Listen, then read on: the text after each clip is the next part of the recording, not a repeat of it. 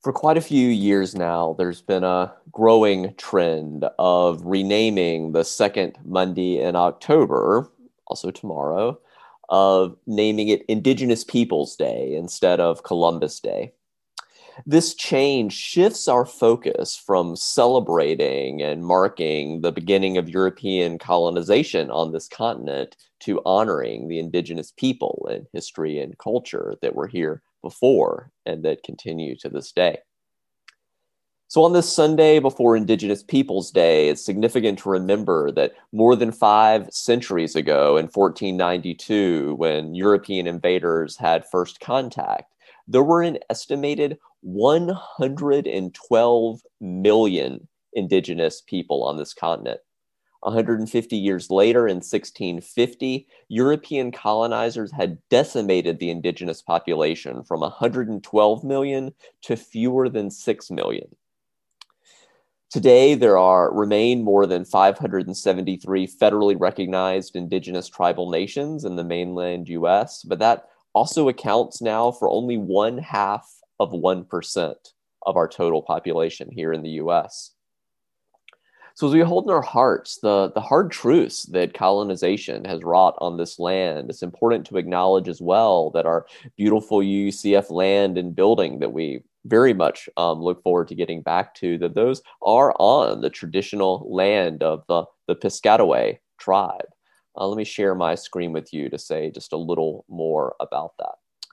So here is a slide about land acknowledgement. So this is a photo of the overlapping indigenous tribal territories that gives you a little bit of a visual sense of the vast interconnected peoples and languages and cultures that originally thrived on this land long before Europeans arrived. And if you want to explore this map, it's fun. You can put in different zip codes and zoom in and learn a little more, and then click on them and go through to tribal websites.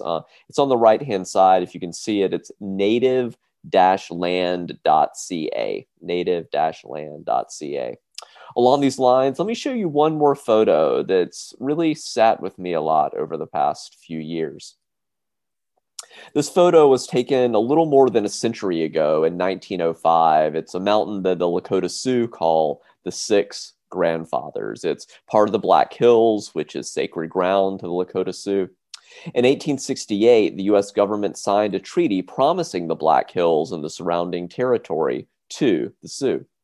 But when gold was discovered in them their hills, this treaty was betrayed, as so many were.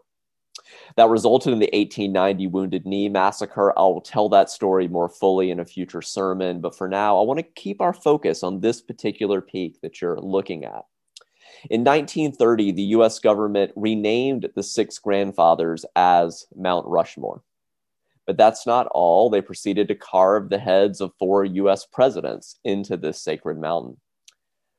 Now, I'll confess that when I grew up and I first saw a picture of Mount Rushmore, I thought it was an impressive feat of modern sculpture carving. I thought like, wow, I could never do that, envision like carving on that scale.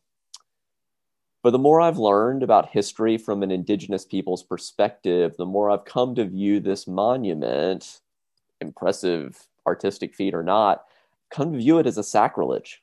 And the more beautiful that original photo seems to me of this mountain, the Six Grandfathers, before 450,000 tons of granite were dynamited away from this sacred edifice. What a bald, naked symbol of white supremacy culture.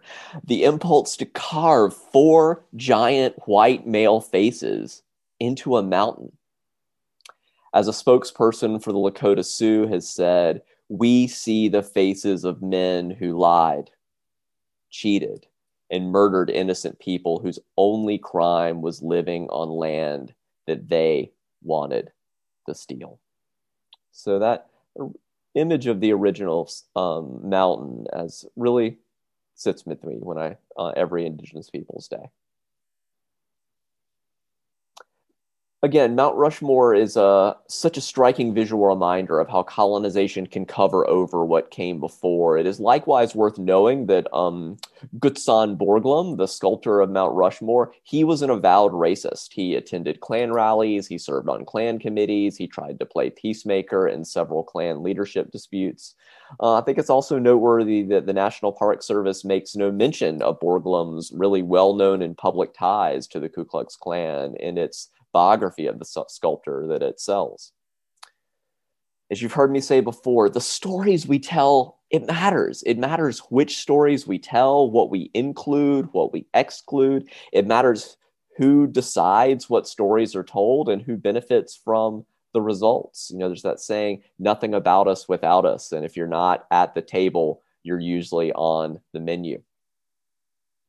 Along these lines, I invite you to hear a poem on disappearance by Kimberly Blaeser, an Indigenous activist, environmentalist, and past Wisconsin poet laureate.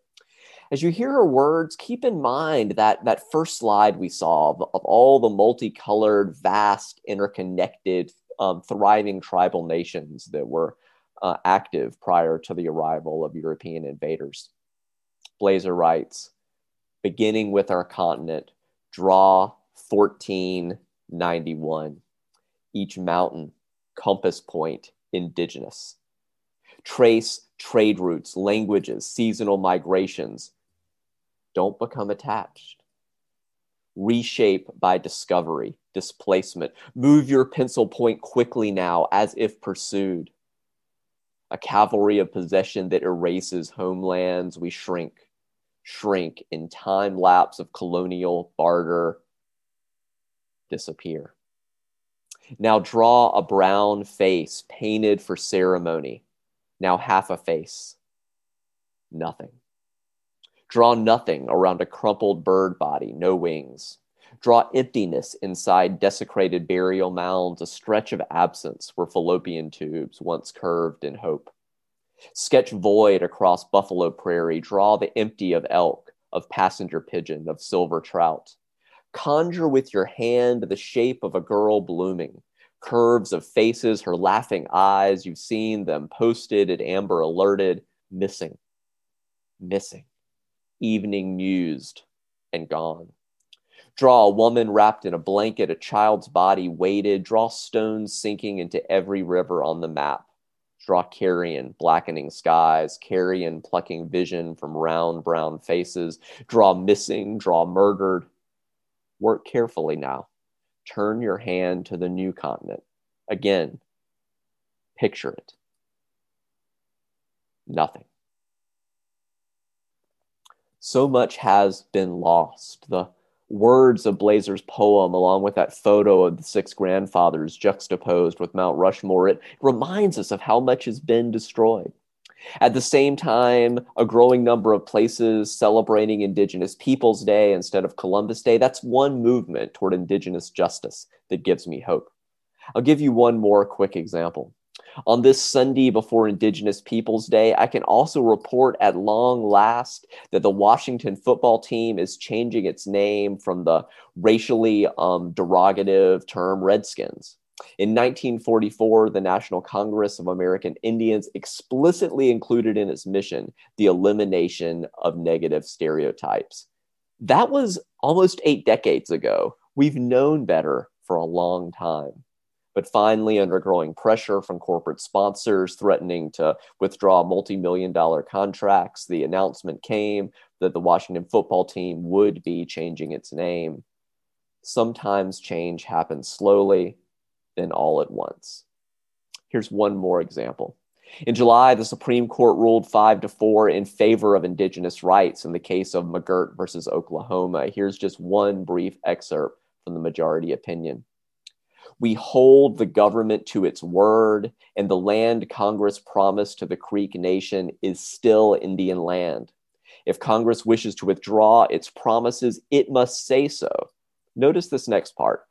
Unlawful acts performed long enough and with sufficient vigor are never enough to amend the law.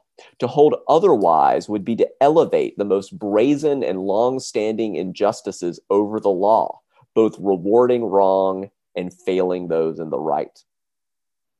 Now, this doesn't, as some people read it to be, give like 2/3 of Oklahoma into Indian territory. It's more complex than that. This actually applies to a narrow aspect of criminal law in part of Oklahoma.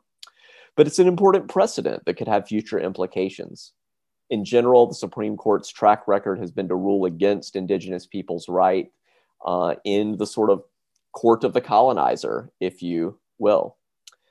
But I encourage you, but it's heartening to see any sort of welcome change of upholding Indigenous people's rights and holding the U.S. government to its word. Again, if you're interested in learning more about what it might look like to live in a world that supports Indigenous people's rights and moves toward dismantling the legacy of colonialism, I encourage you to attend the Friendly Forum. It's going to start about 11:45 a.m. this morning, a few minutes after the end of this Sunday service. You just log out of here, go back to the homepage, find Friendly Forum, and go into that Zoom room.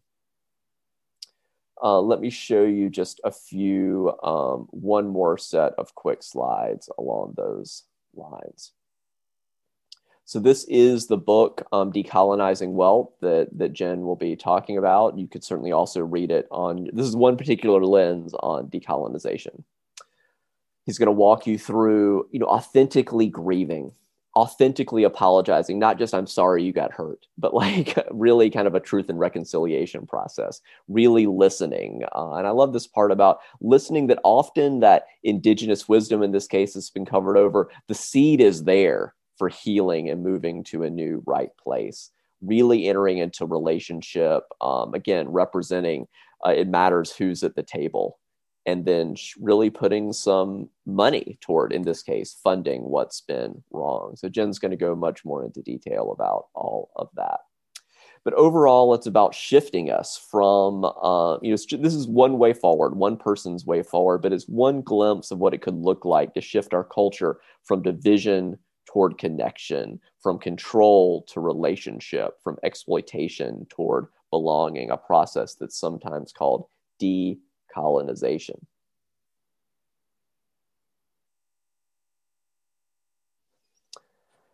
So I invite you to take a deep breath. That's a lot to take in. And let it go. So much is entrenched. But as President Frederick Gray said, another world is possible. I invite you to open your heart and mind to the possibilities of connection, of relationship and belonging that can bring us together. Open your heart and mind to that as we sing together, Building a New Way.